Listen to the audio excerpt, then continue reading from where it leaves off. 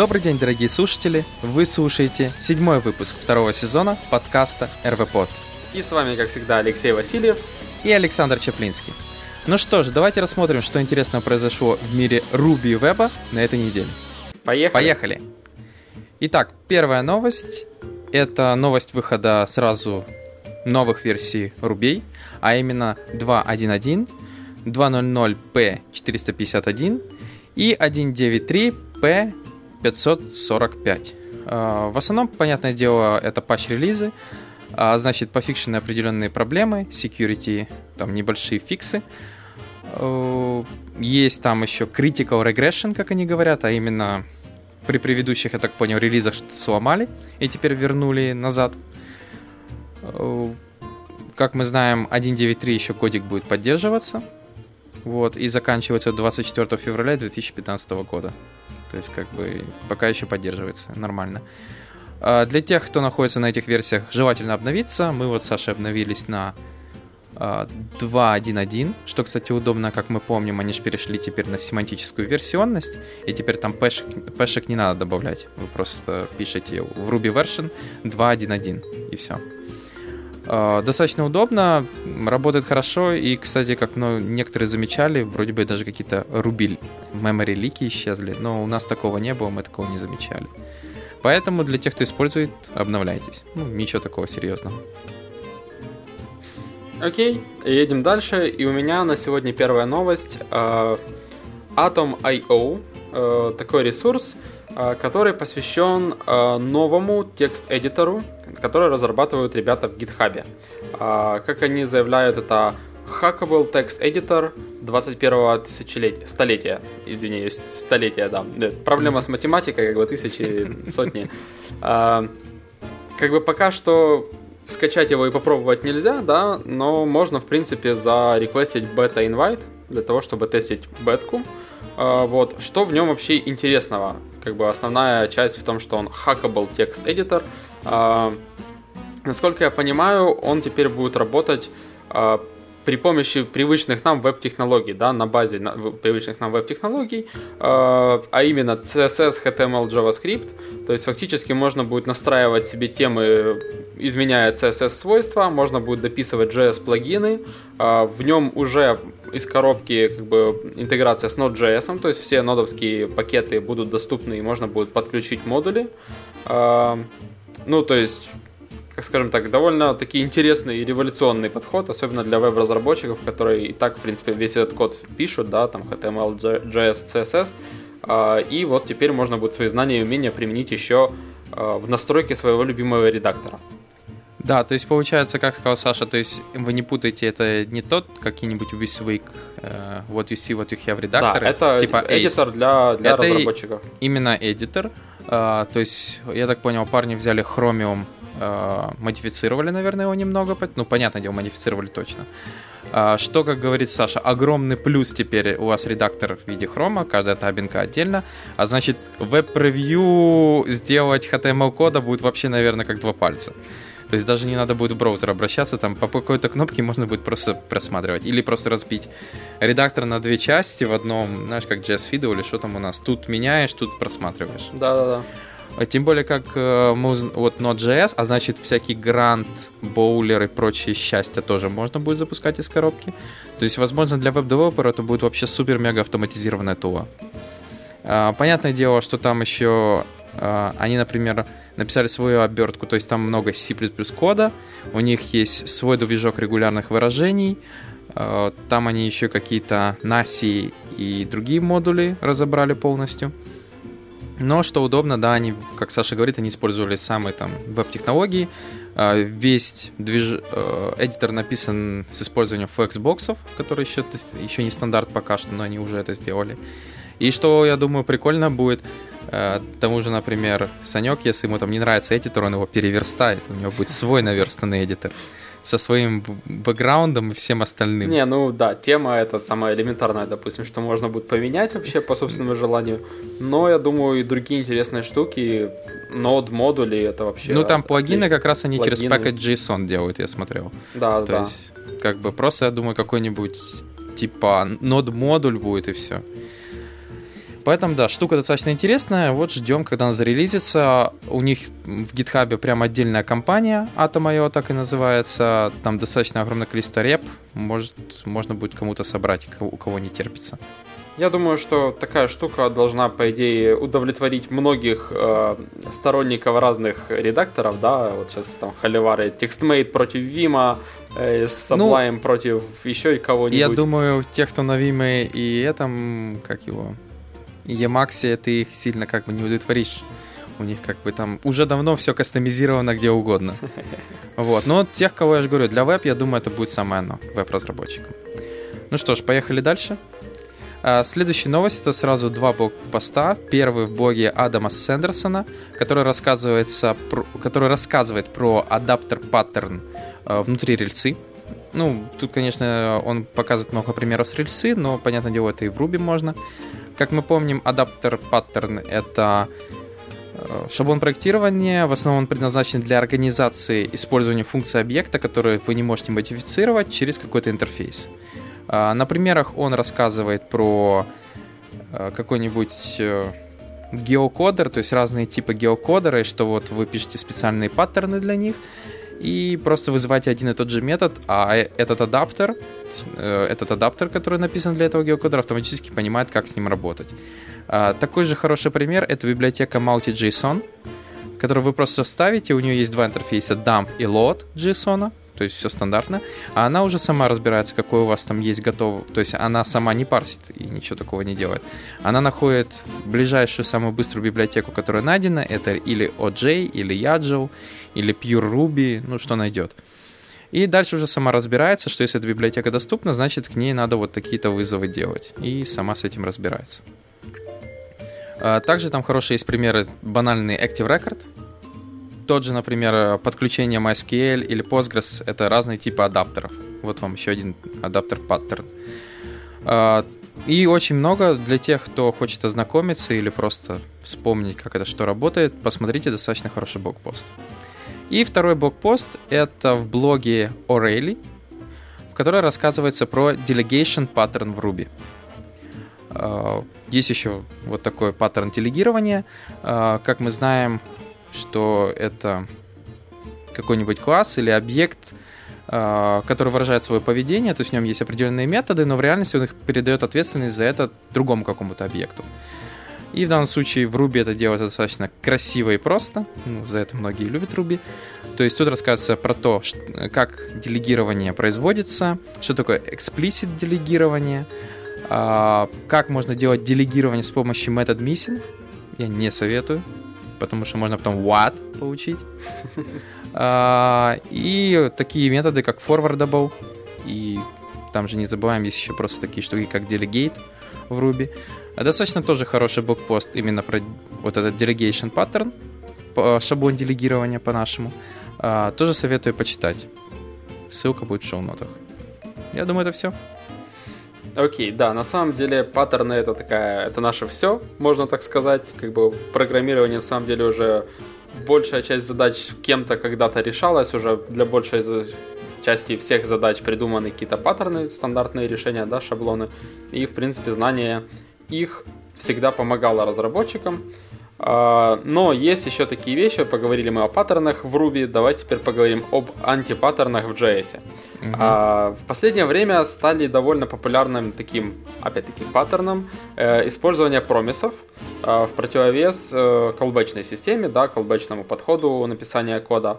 Вот. И, в принципе, промисы действительно намного круче, и всеми считается, что это уже как бы такой достаточный уровень, да, вот написание кода в таком стиле, вот, и в принципе их довольно легко использовать. Но, как заверяют автора следующего блогпоста, что есть все-таки несколько таких подводных камней, на которые, в принципе, легко наступить, наткнуться, и вот они рассказывают о некоторых из них. В блогпосте все так довольно неплохо рассказано с примерами. Это и про nested promises, да, когда мы там пытаемся занестить промисы один в другой, когда нам просто нужно дождаться отработки нескольких промисов. Вот, что есть такие методы, которые позволяют это сделать более элегантно и все-таки не вовлекаться в эту всю колбэчную систему, да, в нестинг и прочее. Вот. Рассказывается, самое главное, что каждый антипаттерн имеет свое название, которое четко вот описывает, в чем загвоздка. Такие вещи, как оборванная цепочка, да, broken chain, коллекция, керфуфле. Что за слово такое? Интересно. Но на самом деле, как бы, из примера становится все ясно. Достаточно просто посмотреть на код. Ghost Promise. Вот. Ну и еще несколько там Forgotten Promise, еще несколько антипаттернов, на которые вы можете наткнуться. Да, Ghost Promise это круто. Призрачный промис. Да, призрачный промис. Ну, на самом деле, с кем не бывает. Ну, особенно, я же говорю, вот это Nested Promise, я очень часто видел эти ошибки, что кто-то пытается вот делать вот так именно. Ну да, есть просто какая-то привычка колбэками. Ну да, вот это из-за колбэков, наверное. Люди типа привыкли к колбэками, и они также думают, что промисы работают. Вот, поэтому для тех, кто уже с промисами работает и даже не работал, советуем, я думаю, почитать, чтобы потом не ржали так же, как мы сейчас вот над этими антипаттернами. Хотя мы тоже, наверное, и над своим кодом любим поржать через пару месяцев. Да, особенно когда через какое-то время возвращаешься, иногда бывает ржешь, а иногда бывает плачешь. Ну, на самом деле, когда ты понимаешь, что тебе нужно поддерживать этот код, и все-таки нужно сейчас сесть и переписать, бывает, ты рыдаешь. Особенно, если тестов нету. Ты рыдаешь вдвойне. Вот. Поэтому тесты вперед. Хорошо, перейдем к следующей новости. Следующая новость в блоге FD Grima, который расписывает про то, что вот везде трубят, что Ruby умирает. Вот. И что да, действительно, многие рубисты потихоньку сваливают с Ruby, говорят, что вот Ruby не желез. Странно, не слышал. Ну, то такое, знаешь. У многих такое возникает, кто там долго, например, программирует на каком-то языке, он начинает думать, что пора с него сваливать, что все. Он язык достиг тоже стагнации, скоро все умрет. Вот. И в данном случае в этом блоге он расписывает, почему такого не будет, что Ruby будет еще жить, и Ruby живее всех живых. В основном, и я скажу коротко пару словами, что основной посыл такой, что используйте тот тул, который вам больше всего нравится. Если этот тул выполняет вашу работу, используйте его. То есть почему Ruby многие используют? Потому что этот тул рабочий, он решает многие проблемы, поэтому он еще очень длительное время будет жить. Понятное дело, что, как он расписывает, когда люди начинают беспокоиться о перформансе, и Ruby начинает их беспокоить, они берут тул, который именно решает перформанс-проблему. Но это не означает, что вот Ruby настолько плох. Ну, в данном случае, я думаю, в блог-посте все хорошо расписано. Можно посмотреть, полистать. Ну, я считаю, например, Ruby точно не умрет. Как минимум, Ruby отлично себя представляет именно, там, не Rails и так далее, а именно Ruby. Он отличный язык для DSL. То есть на основе Ruby можно создавать что-нибудь хорошее другое. То есть, например, тот же Chef — отличная утилита для автоматизации, где Ruby просто используется как чистый DSL. Не надо придумывать новый язык. Бери Ruby и вперед. Вот. Его блоки-проки — это вообще самое, что не есть красота. Ну, это такие мои мысли. Не знаю, что Саша скажет. Ну, я думаю, что идеальных тулов в любом случае не бывает. Вот. И когда люди сначала считают, что «О, круто, я изучил вот свой первый или там новый язык программирования, он такой крутой, он классный», а потом натыкаются на какие-то, реальные проблемы, которые есть во всем. Они есть в приложениях, они есть в коде, они есть в языках. Они начинают думать, наверное, мой язык не такой крутой, наверное, говно какое-то. Я не понимаю, почему возникают такие мысли, что вот в этом мой язык плох, поэтому будущего у него нет. На самом деле, пока тул, да, инструмент используют люди, до тех пор он будет жить. Вот, с какими-то багами люди справляются по-разному. Кто-то спрыгивает и находит другой язык программирования, а кто-то учится... А кто-то фиксит. Да, фиксит. Кто-то фиксит, а кто-то просто учится жить с этим. Ну да. На самом деле Это ты про JavaScript вспомнил? Не, кто-то учится жить с этим. Просто даже, не знаю, с тем же CSS все пытались всю жизнь как-то из него выжать больше, чем он является на самом деле, да. Препроцессоры — это круто, да. Вот. А в плане HTML, ты из него не выжмешь больше, это просто разметка, это просто маркап. То есть нет смысла, даже вот есть те же хамлы, которые, в принципе, ничего нового не привносят. Это просто альтернативный синтаксис и как бы ничего нового, какой-то функционала, как вот, допустим, Sass приносит в CSS, да, или CoffeeScript дает, типа, вместо JavaScript, в XAML ничего не привносит в HTML. Вот. Просто есть такие вещи, которые делают то, что делают, и они не могут быть большим. Ну, вот XAML приносит елочку. Елочку, да. HTML. На Новый год все пишем на Хамле и смотрим в елки. Ага, ну да, я, честно говоря, например, не люблю из-за этого XAML.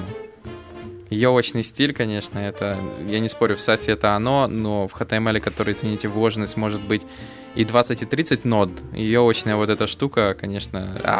Ну, есть разные мнения, как с этим бороться. Одно из них это то, что... Паршелы? Да, нужно резать на паршелы, даже если ты не реюзаешь компонент, а просто для того, чтобы красиво это все смотрелось. А потом мы думаем, что оно тормозит? Да, я тоже думаю, что как бы неужели стоит жертвовать как бы рендерингом, да, перформансом для того, чтобы красиво видеть свои елки.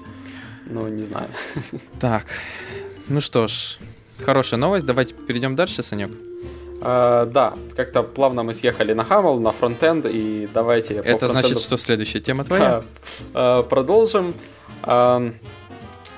В блоге Мэтью Филлипса статья Markdown Enable your blog comments with web components. На самом деле статья о том, как можно построить веб-компонент, который реализует Markdown у вас там в блоге, на странице, где угодно. Просто небольшой такой тег, который будет называться Markdown, в который вы заворачиваете, собственно, свой Markdown код, и он на странице рендерится уже как HTML. Подробно расписано, то есть если вы как бы с веб-компонентами еще не работали и в принципе не сильно представляете, что это такое, чем это отличается от, там, не знаю, JavaScript библиотеки, я думаю, очень неплохой такой вводный блокпост о том, как создается вот кастомный элемент, да, веб-компонент, который с использованием там той же JS библиотеки, как CanJS, да, создается компонент при помощи нее, вот, ну а все остальное как бы реализуется стандартно при помощи HTML, CSS, как бы и чуть-чуть JavaScript. Плюс используется небольшая библиотека для самого как бы конвертации Markdown. Да, конвертация Markdown, то есть логика где-то все равно должна быть, конвертация Markdown в HTML, вот, и все это красивенько заворачивается в веб-компонент, который можно в итоге просто залинковать к себе на страницу, подключить нужные JS-либы и просто использовать вот в качестве тега, и у вас все будет работать как бы вроде бы как из коробки. Ну да, единственное, что получается, любой веб-компонент должен начинаться с префикса. Он ему дал имя x дефис Markdown, ну, тегу. Да, вот, да, потому что просто, если я так понял, если просто будешь использовать, то могут быть, ну, потому что я могу создать тег article, ну, в веб-компоненте, и получается твой article в кастомном. Ну да, нейминг конвенция, это, конечно, да, обязательная тема, обязательные штуки. Вот. Да. Ну, действительно, хорошая еще статья для тех, кто, например, хотел бы ознакомиться, как работает CanJS. Это тоже отличная штука. Вот, например, я с ним не работал, я как раз благодаря Саше почитал, узнал вообще, вот, что из себя это представляет библиотека. Так, ну что ж, поехали дальше. Следующая новость — это такая ссылочка в GitHub, в репозитории Rails был создан такой новая репо, называется GSOC 2014 или Google Summer of Code 2014. Как мы знаем, Google проводит такие ивенты за contribution, или как это можно сказать, за фиксы или помощь open source проектам от студентов. Студентов, там, преподавателей, еще кого-то. Сам студент получает, то есть вознаграждение $5500, при этом 5000 получает сам студент, $500 получает проект. Вот. И в данном случае Rails, поскольку один из самых популярных open source проектов, выложил как раз то есть те вещи, которые бы неплохо было бы пофиксить в самом open source проекте Rails. Вот как раз в этом репозитории, на этой страничке и находятся эти идеи, которые можно было пофиксить. Достаточно хороший набор количества проблем. Например, make a Rails test suite run in random order. Я думаю, там копаться и копаться. Вот, ну, это просто так. International International Data Input. Ну, то есть тут достаточно большое количество возможных идей, которые неплохо было бы реализовать, и для тех, как раз, кто будет участвовать вот в Google Summer of Code, перед вами вот хорошая идея, если вы рельсовик, рубист или просто супер крутой хакер, которому пофиг на чем писать, и хочет как раз помочь такому open-source проекту, как Rails. Ну, я думаю, это все про эту новость. Для тех, кто будет участвовать или интересно, вот смотрите. Не, ну я думаю, что за деньги теперь, конечно, много кто захочет в open source поучаствовать. То есть я хорошо что сказал про деньги, да? Конечно. Просто сделать свой коммит в рельсу, ну это как? Это так просто там, ну может быть уважение от комьюнити максимум. У тебя было уважение от комьюнити? Что-что? У тебя было часто уважение от комьюнити? Нет, да я просто к тому, что максимум, как бы, что ты можешь получить за бесплатно. А тут как бы деньги вполне нормально.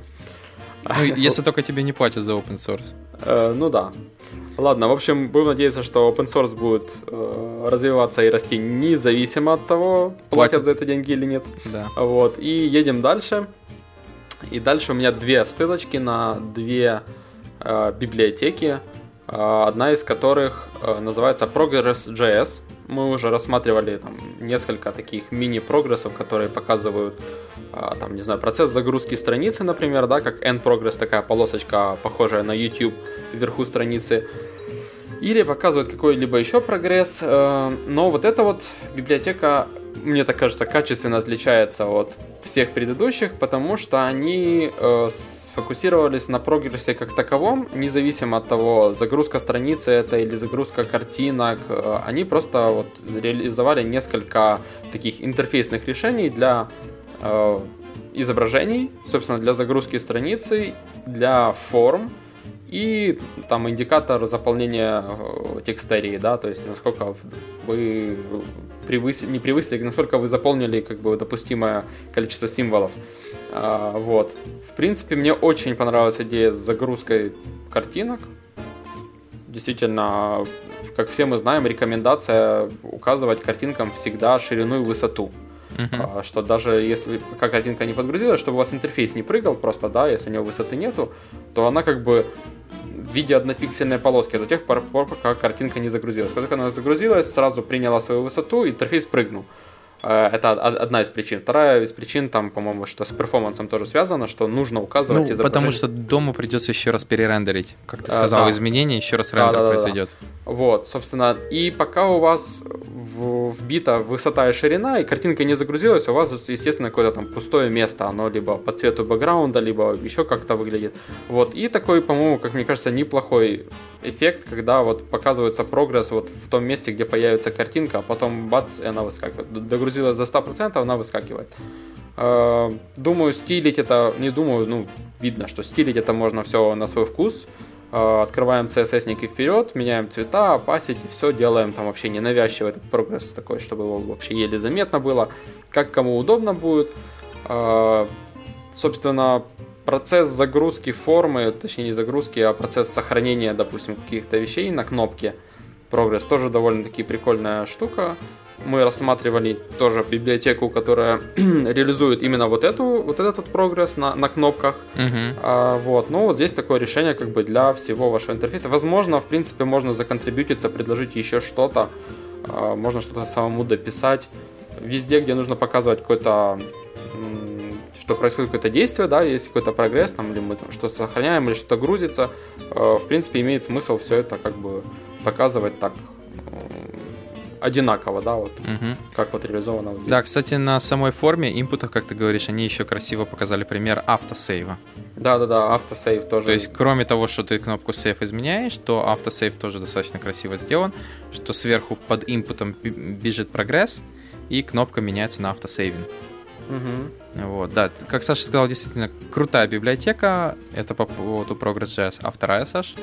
Да, и вторая, скажем так, по-моему, еще круче, потому что первая это все-таки такой плагинчик, который, ну, в принципе, не так тяжело реализовать.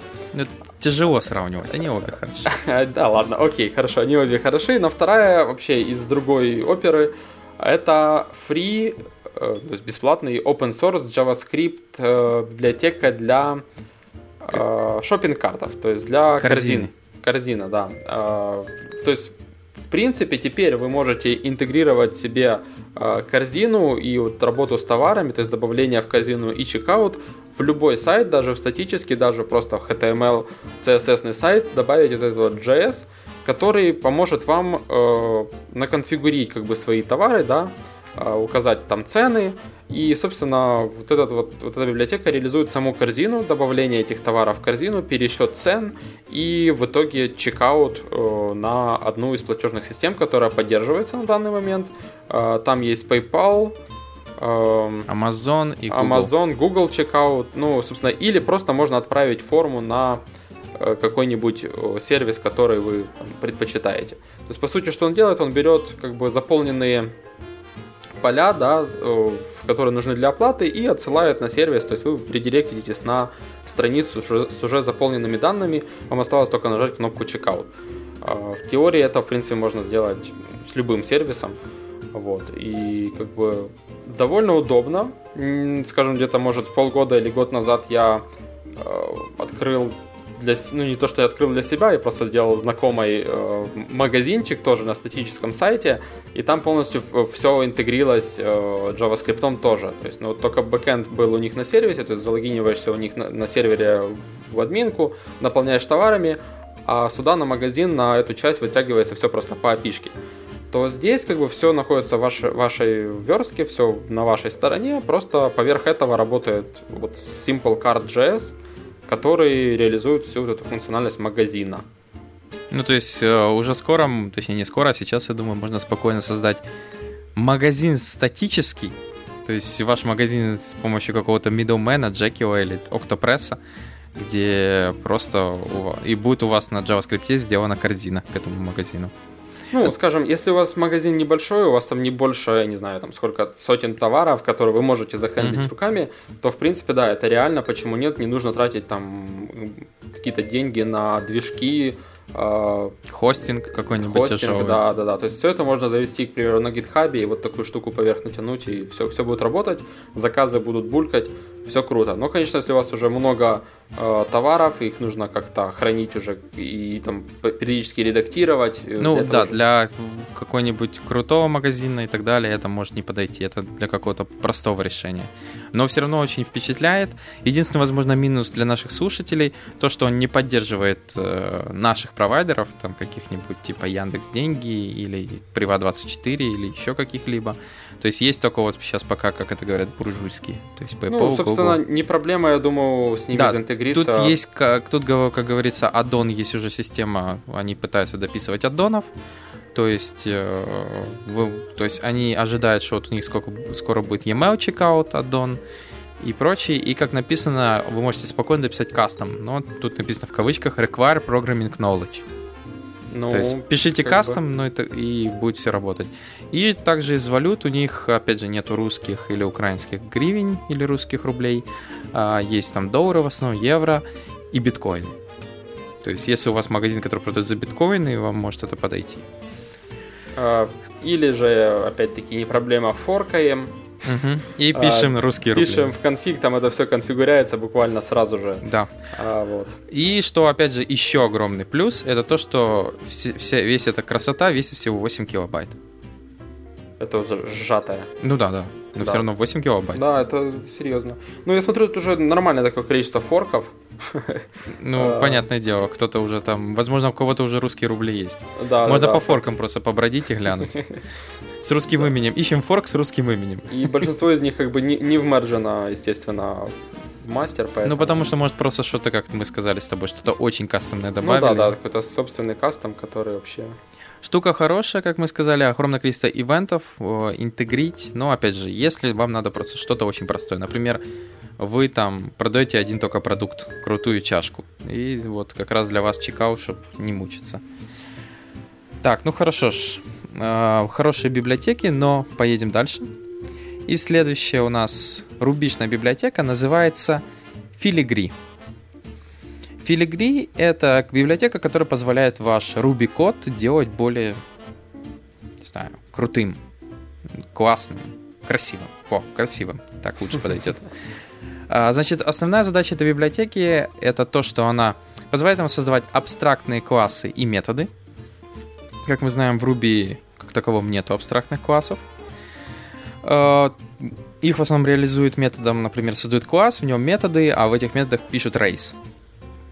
Что you need to implement this method. И тогда при вызове, если наследованный класс child будет вызывать этот метод, и при этом его не переопределил, понятное дело, он будет падать. Тут же все сделано намного интереснее. Вы создаете абстрактный класс, говорите, какие будут абстрактные методы, и при вызове new класса, который от него наследовался, точнее, незаимплеменченного метода, вы получаете абстракт метод error. Все красиво. Также тут есть pattern matching, любимая вещь многих функциональных программистов. Вот она тут добавлена в Ruby, чтобы кто-то тащился от этого. Сначала изначально очень похоже на кейс, но посмотрите на примеры, достаточно огромное количество разных примеров, где показано, насколько это можно круто использовать. Дальше, понятное дело, тут есть еще visitor pattern, то есть показывают, как тоже он может работать. И там type checking, возможно, кому-то пригодится. Честно говоря, я не уверен по поводу в Ruby использования строго типизированного вот этих вещей. И там еще какой-то небольшой такой плюс по поводу array map, что там можно использовать символьные аргументы. Библиотека достаточно интересная, я бы в основном ее использовал, как я сказал, это абстрактные классы, возможно, pattern matching, type checking я сомневаюсь. Вот. Поэтому, возможно, вас кого-то заинтересует, гляньте, достаточно интересная библиотека. Окей, едем дальше. Следующие две новости у меня. Это первая такая небольшая утилитка. Вообще, как бы это application для macOS, да, я так понимаю, для Windows нету аналога. Называется FontPrep. Такой себе фонд-генератор, который позволяет, загрузив в него TTF-файл или OTF-файл, создать такой, бандл для веб-фонтов. То есть, собственно, первое, что я Леша как бы сказал, что, в принципе, фонд Squirrel делает, в принципе, то же самое, только через веб. Вот, но теперь есть такая вот штука, которую можно поставить себе локально, и кроме того, что оно вам дает просто уже сгенеренные все форматы, нужные для веба, плюс там CSS-ку, плюс там что там еще, можно наконфигурить, в принципе, любой шрифт и скачать его в SVG, скачать каждую букву там в отдельном файле. Да, каждую букву это вообще было круто. Мало ли, вдруг тебе нужно всего 3 буквы в этом. Суров. Саша, я даже не буду догадываться, какие именно 3 буквы тебе надо и для какого ресурса. Я не знаю, это я так, для примера, не то, чтобы я там конкретно какую-то свою идею озвучил. Вот. Там еще удобно, то есть веб-превью есть, просто превью внутри этого приложения. Плюс он генерит вот этот фон, то же самое, конечно, как Белка, ты скажешь, но вот это фон Face, сразу с пригенеренными всякими, вот тебе поддержка для старого айфона, вот тебе поддержка для вот этого барахла. Вот, что все это он генерит, мягко говоря, то, что мы когда-то делали в вебе, теперь можно делать вот в этой штуке. Да, собственно, у них есть видяха, можно посмотреть, как это работает, там целая минута видео, как бы все объяснено, довольно доступно. Без звука. Что самое еще интересное, понятное дело, это open source, то есть она бесплатная за open source. Внутри используется Cocoa Rec, то есть на удивление там еще внутри Ruby. Есть веб-сервер, который позволяет вот это просматривать, фонты и прочее счастье. Кстати, было достаточно там интересно смотреть, просматривать, особенно фонты. То есть, получается, тут не просто интересная утилита, но еще есть кусочек Ruby. Для тех, кого вот как раз интересно, что это из себя представляет. Там внутри используется, если я не ошибаюсь, там Sinatra, Sprockets и Compass, кстати, для генерации всего этого счастья. Вот, поэтому для тех, кого интересует, кого вот надо генерить фонты, что-то с ними делать, вот можете попробовать, достаточно интересная штука. И вторая ссылочка. Да, и второй ресурсик называется BrowserSync.io. Я думаю, что многие из нас уже знают, что такое Live Reload. Это, в принципе, он существует как сама утилита сама по себе, да, которая выполняется тоже, по-моему, на ноде, да, Live Reload? Да, все на ноде. Нодовский пэкэдж. Я его использовал в качестве пэкэджа плагина для Sublime, есть он в виде плагинов для других эдиторов. Это штука, процесс, который висит, вотчит ваши изменения и на сейве файлов просто перегружает страничку, то есть вам не нужно отвлекаться на то, чтобы там нажать Command-R или там F5 в своем браузере и увидеть изменения. Вы просто сохраняете файл и изменения видите буквально сразу же. То есть можно поставить рядом вот side-by-side браузер и текст-эдитор и просто кодить и видеть изменения. Довольно удобно, казалось бы, минимальное такое улучшение, но действительно ускоряет работу во много раз. И потом без него даже как-то очень неудобно. Вот, так вот, браузер Sync это такая штука типа Live Editor, Live Reload. Только умнее. Только, скажем так, умнее, потому что она не перегружает страницу. Не всегда перегружает страницу, да. Если вы изменили, к примеру, CSS-файл какой-нибудь, да, то эта утилита, она просто обновляет сам CSS на странице. Инжектит его. Инжектит, то есть не перегружает каждый раз. Таким образом они добиваются таких эффектов, как сохраняется скролл. Если вы проскроллили вниз, ваш элемент находится где-то внизу, который вы стилите, он просто изменяется сразу же, не происходит перегрузки страницы и эффекта скролла там, да. Вот. Не сбиваются данные в формах. То есть, если вы заполнили какую-то форму и стилите, то это все происходит на лету без перегрузки. Естественно, если вы поменяли какой-то бэкэнд код, да, то тогда уже происходит перегрузка, потому что без этого никак. Угу. Плюс они еще говорят, что достаточно у них вот это еще как используется. Это то, что ты браузер Sync открываешь на разных устройствах, то есть в мобильном и так далее. И на одном ты начинаешь делать какое-то действие, и это синкается автоматически на других. То есть это вот эта методика Sync on all device, это когда у тебя открыт iPad, iPhone и еще что-то через вот этот веб-сервер, и ты на основном веб-сервере, например, скроллишь, и скроллинг автоматически на всех девайсах делается.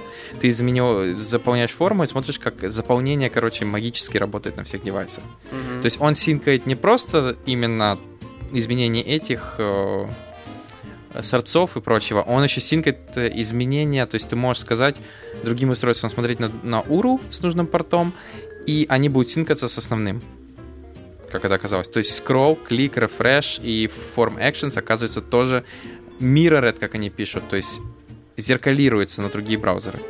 Это еще одна такая интересная штука, которая в него встроена. Кроме того, что он синкает код. В общем, да, на самом деле я рекомендую всем разработчикам использовать что-то подобное, потому что это действительно улучшает продуктивность, повышает и вообще, в принципе, ускоряет вас как разработчика. Саша, я пишу на C++, как мне это использовать?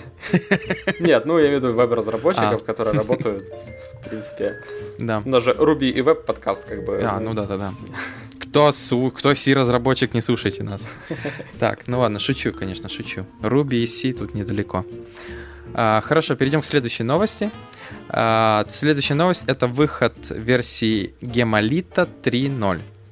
Как мы помним, мы уже как-то давным-давно говорили, Lita — это такой чат-бот, написан на Ruby. Достаточно популярный, потому что на основе него написано огромное количество плагинов. То есть плюс того, что он очень гибкий, и на него можно написать много-много-много всего. Основные изменения — это то, что они перешли на Puma веб-сервер. Понятное дело, это уменьшило количество используемой памяти, особенно для JRuby. Добавили интернационализацию, новые команды типа join и part, и еще очень много изменений. И понятное дело, что поскольку это версия 3.0, она чуть-чуть ломает совместимость со старыми плагинами, которые работали с версией 2.0. То есть они расписали именно, какие методы deprecated, то есть еще не сломаны, но deprecated и будут потом удалены, я так понял, к 4 версии. То, что они перешли там на RSpec новый, 3 версии. Понятное дело, что expect, наверное, теперь у них все написано. Но если посмотреть, у Lita достаточно огромное количество плагинов, там для Campfire, HipChat, есть огромное количество хендлеров, которые могут получать сообщения с разных систем, веб-хуков, еще разного, и куда-то писать, например, там HipChat или еще что-либо. говорить, там, ваш билд прошел или там деплой произошел успешно. Поэтому для тех, кому интересно, посмотрите, можно поздравить команду с выходом от 3-й версии. Парни молодцы. Чат-бот, я смотрю, живой, живее всех живых. Так, окей, и ну что ж, напоследок рассмотрим еще 2 ссылки у меня. Думаю, мы с Лешей можем поделиться. Про одну расскажу я, про другую он. Ну, давай. Значит, первый, назовем фреймворк, назовем его так. Я не знаю, я боюсь его прочитать немножко неправильно, но как бы первый раз, когда я видел это название, я немножко смеялся, потому что, ну, после всяких бэкбонов, марионетов, как-то вот это вот название звучит все-таки. Значит, Durandal или Durandal JS фреймворк для построения single-page application. Собственно, фреймворк этот сам по себе, скажем так, не такой, как Backbone. Да, как Саша представляет. Да, или там, не знаю, какая-нибудь библиотека типа андерскора или чего-то подобного. Это, скажем, такой подход к тому, как делать single-page application. Потому что построен он топ, да, с использованием jQuery, Knockout и Require.js. Он как бы легко интегрится с такими фреймворками, как Bootstrap Foundation и тому подобное. То есть, по сути, это скелетон и как бы подход от как писать JS-код, вообще клиентский код, не только JS, там как бы и HTML участвует и все, и быстро крафтить там какие-то стандартные задачи, типа там вот модальный хокон, не знаю, там еще всякие там, как ивенты происходят и так далее, все это у них как бы по-своему сгруппировано, по-своему организовано. Есть в доках Common Tasks, можно посмотреть, как делаются какие-то стандартные штуки, вот, как у них построено создание плагинов, кастомизация, про деплой расписано довольно-таки неплохо. Ну и, собственно, я смотрел организацию внутреннюю, все довольно-таки непросто, скажем так. Бывает. Не знаю, да, то есть у них там view engine, там view locator, это такой модуль, который определяет вьюху, где она лежит, в зависимости от нейминга, как назван класс. Через Require.js он его подгружает, этот нужный JS, и, в общем, билдит UI элементы. Ну, то есть, в принципе, для каких-то common тасков оно работает довольно, я думаю, неплохо. То есть, если вам нужно показать модальное окно, да, это довольно просто. Вы просто вставляете какой-то HTML и все готово, все работает. Вот, но не знаю, как насчет гибкости и прочего. Ну, во всяком случае, вот ребята, это компания Blue Spire, они просто заинтродюсили свой подход, как они делают веб-приложения. В принципе, почему нет? Ну, тем более есть шоу-кейсы у них прямо на странице. Да. Всякими картами и прочим. Ну, то есть рабочие варианты, можем так сказать, на этом фреймворке. Ну, скажем так, это написано не совсем на нем, это как бы с использованием определенных либ, да, вот используя их подход, они организовали вот такие аппликейшены, которые просто используют типа вот этот Durandal JS подход. Да, название, конечно, интересно. Бывает, как говорится. Ну и вторая библиотека, это называется Cut.js. Это DOM плюс jQuery for Canvas. То есть, как там говорят, это супер крутая, high-performable, динамическая, интерактивная 2D HTML5 графическая библиотека. Ух, ну ты рассказал так. Да, я думаю, деньги бы не брать за это. Вот. Но в реальности такая достаточно очень простая библиотека для работы с канвасами, с графикой. Есть примеры очень простые. Ну, астероиды только прикольно смотрятся, там поиграться ими.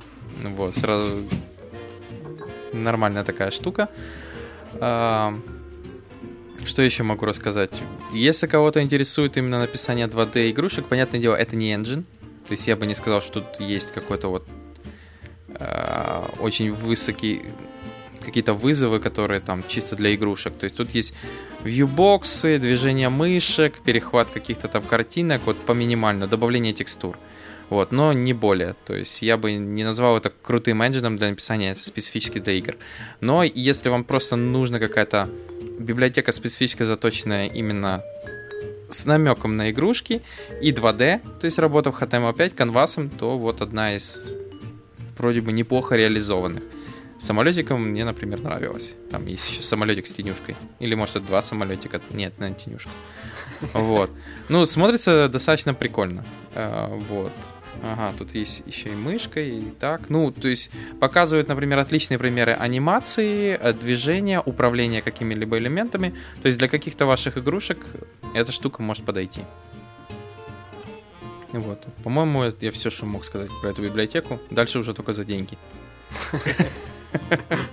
Так, ну что, я думаю, это все на сегодня, Санек. Да, думаю, на сегодня хватит. Да, надеемся, увидимся с вами в следующей неделе.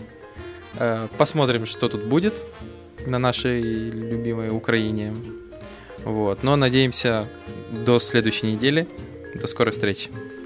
Пока. Да, и пишите комменты, подписывайтесь, шарьте. До новых встреч. Пока.